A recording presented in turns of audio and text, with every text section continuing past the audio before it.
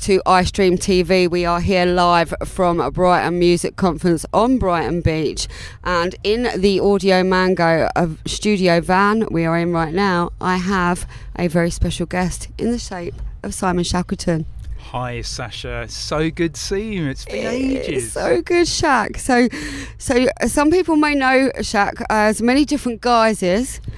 I know him as Shaq.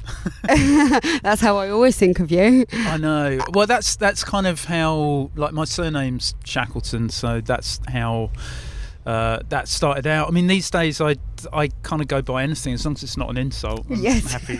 You know. You can call me anything as long as it's nice. So when I first came in contact with Simon, he was known as Elite Force. A big part of your life, Elite Force, wasn't it?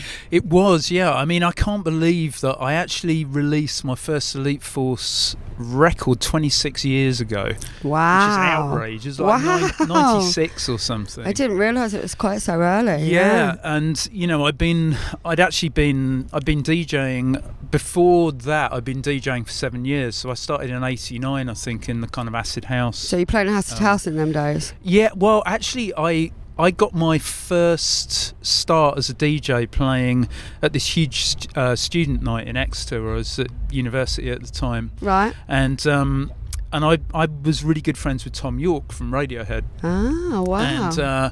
And so we were in a band together. He was, you know, a student at the art college, and we started making music together. But because he was the DJ at the big student night, he had a bit more disposable income than I did, so he'd always turn up with these amazing kind of white labels and stuff, and I worked as a bouncer at the club to make a bit of money. Right. And then when he left to do Radiohead, I just like filled his boots basically, and I'd never DJed before, but my first DJ set I think was 89, and I played for 5 hours. It was like a open till close sort of deal. Wow. To 1,000 people, and I'd never what a owned story, any decks. Shaq. So, I never knew that, and that's an amazing story. At the deep end, right? Yeah. You a Radiohead fan? I'm a huge Radiohead fan. It was amazing back in those days as well. We actually released a couple of singles, which are quite rare now, as a student band. But I remember sitting down with Tom in a student house that we used to write all our tracks and and rehearse in. And I remember him coming back. I think it must be 1990 by then, or 91. But he came back from the holidays with this new track, and he sat down and played us Creep on his acoustic guitar. Oh my god! Just in the living room, and he's like, and he's all kind of like he's got his head down a bit, and he's just literally done this acoustic version of it. And then there was silence, and everyone's sort of, that was amazing. And he said, yeah, the problem is the record company want to put it as a B-side because it's got swearing in it, and we don't really want them to take the swearing out, so it's just going to be a B-side. And we were like, dude, that's incredible. Oh my gosh. Was it a B-side in the end? I don't think it was. I mean, it was obviously the track that broke them in America. Of course, yeah. But it may have been in the UK that it actually did come out on a B-side. Got re-released. Yeah, and then it was so big. Oh my god, that is an incredible story. And are you still in contact with Tom? Very, very vaguely. I mean, we have quite a lot of mutual friends who I've actually just recently started rehearsing for a live show that I'm planning to do as Simon Shackleton, which the goal at the moment is to launch it at ADE this year. Right. And we have a really good mutual friend. Like Tom and I have this very good mutual friend called John Matthias, who is he's a prodigious violinist, and the music I'm making at the moment is very much kind of emotive electronica. And John's a perfect fit as a violin player on these pieces, and he's agreed to do some of the live shows. But he also did the string parts on the first 3 Radiohead albums, I think. I can see where all this influence is coming back through. Yeah. It's so interesting because actually, like my college days, it's amazing. Like we had this little crew of people, and we really punched above our weight. We were all at Exeter University at the time, and I had one of my best friends at the time, one of my close friends was Frank Tope, who ended up being editor of Mixmag. Obviously Tom doing his Radiohead stuff.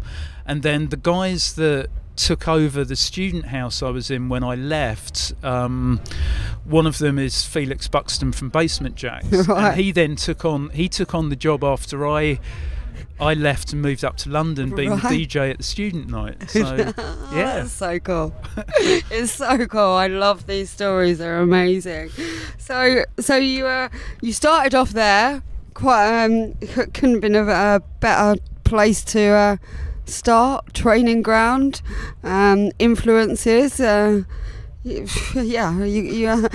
quite dumbfounded by them, to be honest. But so then you moved. Tell us how Elite Force happened. Well, I moved up to London, and I actually signed a publishing deal with MCA, which was like a development deal, and they gave us enough money to be able to equip me and my mate Howie. We equipped a studio and started to learn how to make electronic music. So I was at college. I actually did a degree in classical music, so I was like classically trained, and I actually ran a contemporary music festival in Exeter, which I set up myself to bring in these sort of avant-garde classical composers from all over the world. So I had a finger in a lot of different pies when I was there. But when I moved up to London, me and my mate Howie started making music.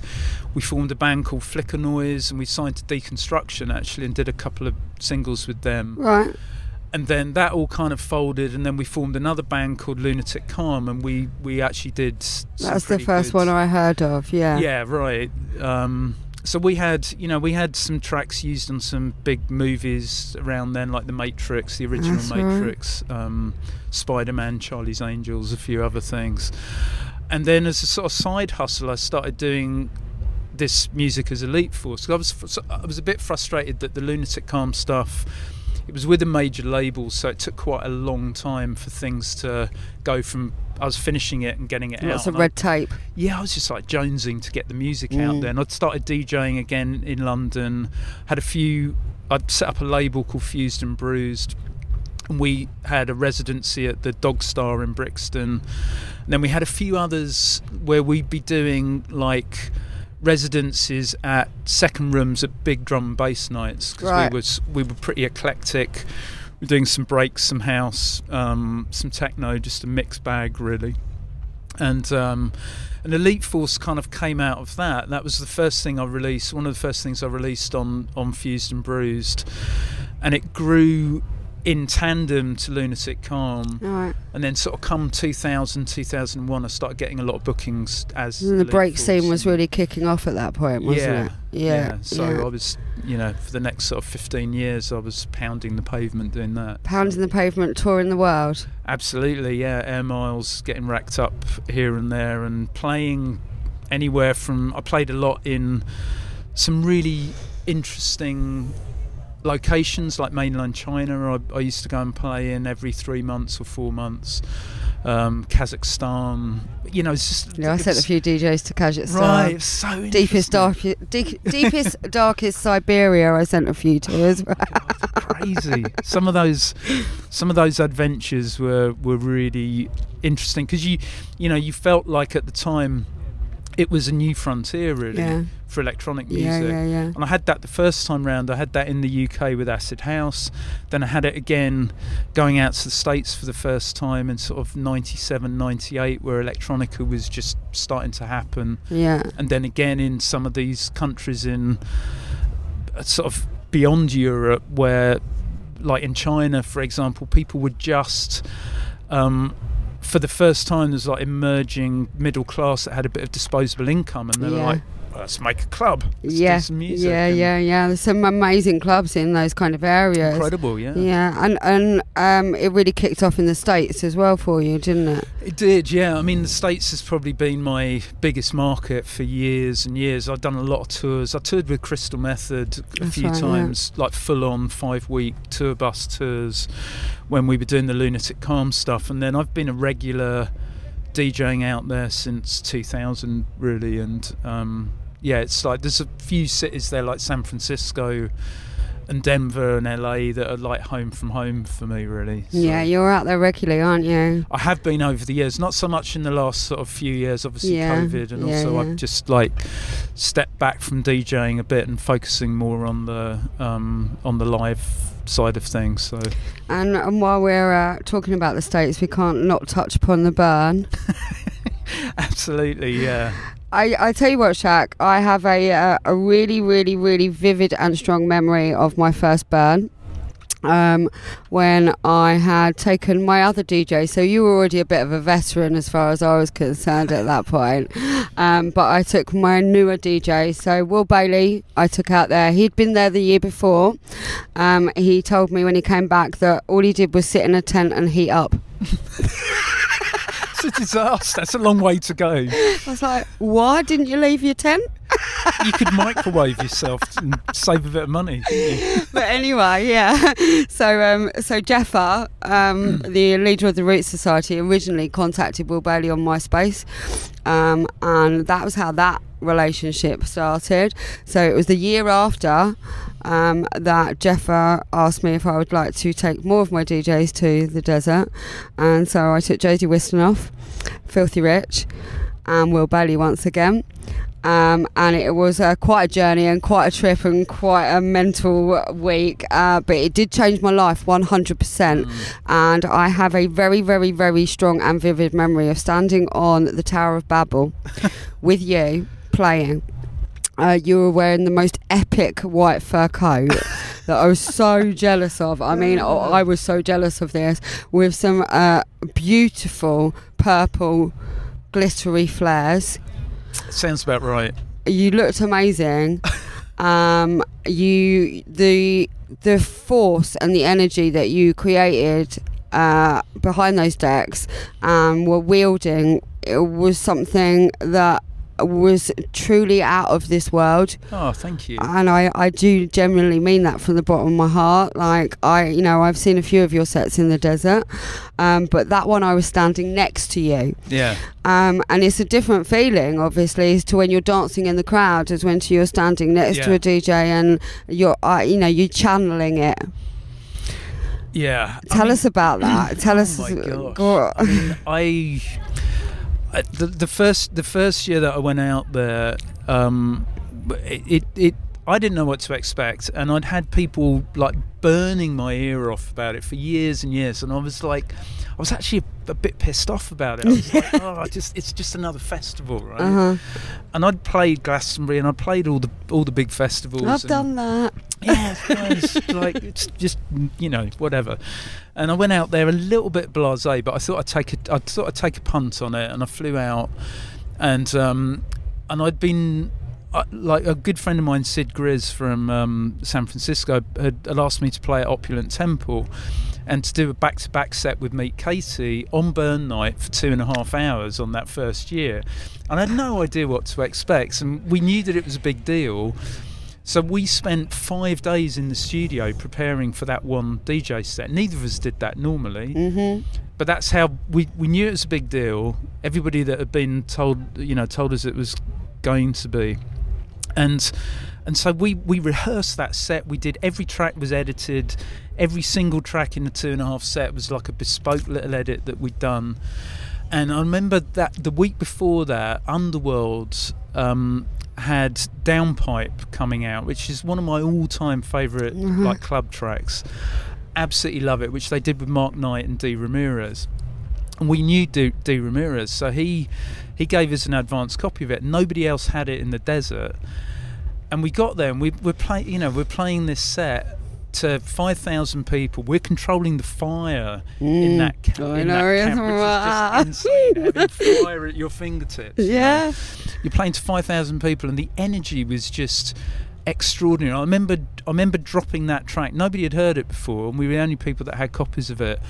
And it was one of the most electric moments I've ever experienced behind the decks. And it was almost like, I came away from the desert with that sensation just bottled, and then I kind of took the cork out of the bottle when I got back, and then just figured out a way to amplify it. Yeah. So next year I was going back. I decided I'd be really selective with what sets I handpicked to play there. And each year it became like a way of trying some new things. So I started doing these sunrise sets, which gave me a chance to do something a lot deeper and a lot longer as well. So I was playing 6, 7, 8 hours at those, and playing a lot of music that I didn't normally get a chance to play. And really it every set that I did out there just became like a sort of inspiration for the year ahead. So it's like my New Year's Eve. You know, I remember you telling me this. I remember you saying that when listening to records over the years, or listening to music over the years, it was always in the back of your mind, how will this work at the Burn?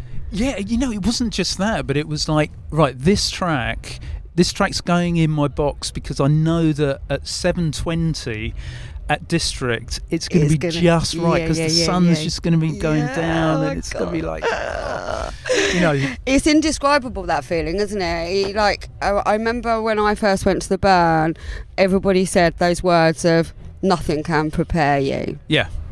Yeah, really. And I actually over the years I took lots of people out there who'd never been there before, and it was a new experience for them. But they were the same as me when they first went out there. It's like, yeah, I've been to festivals. It's like, yeah, there's going to be some hippies. There's going to be some people doing whatever. And then they got there, and I remember these Australian lads that I travelled in with from San Francisco, who I knew from going out to Australia and playing out there.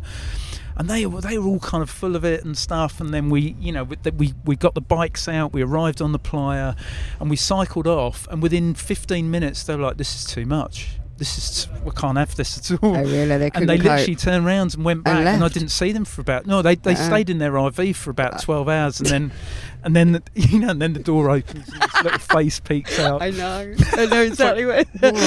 Whoa, man! It was all a bit too much for us. Yeah.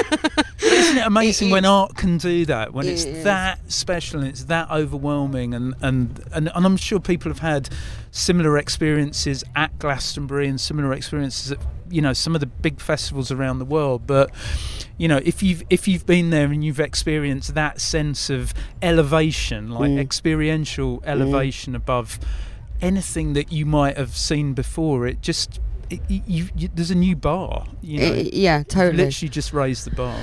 It is totally. I mean, the first time I went to the Burn, I was going through a very, very difficult time in my life, and there was so much wrong before I left the UK.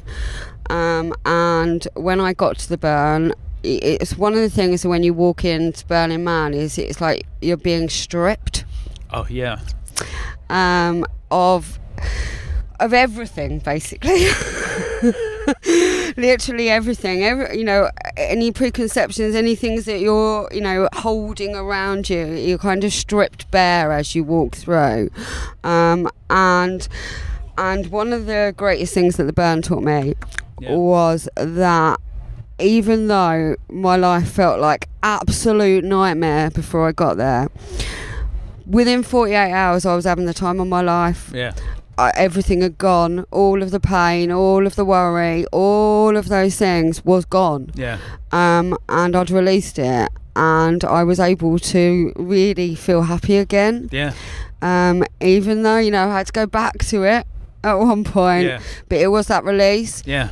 It felt like my first rave that I'd ever walked into. Right. Yeah. And that was, it's a very healing place. Yeah, what a thing that is, and bear in mind that community that builds that city does it through love of doing something really cool for somebody else. Yeah.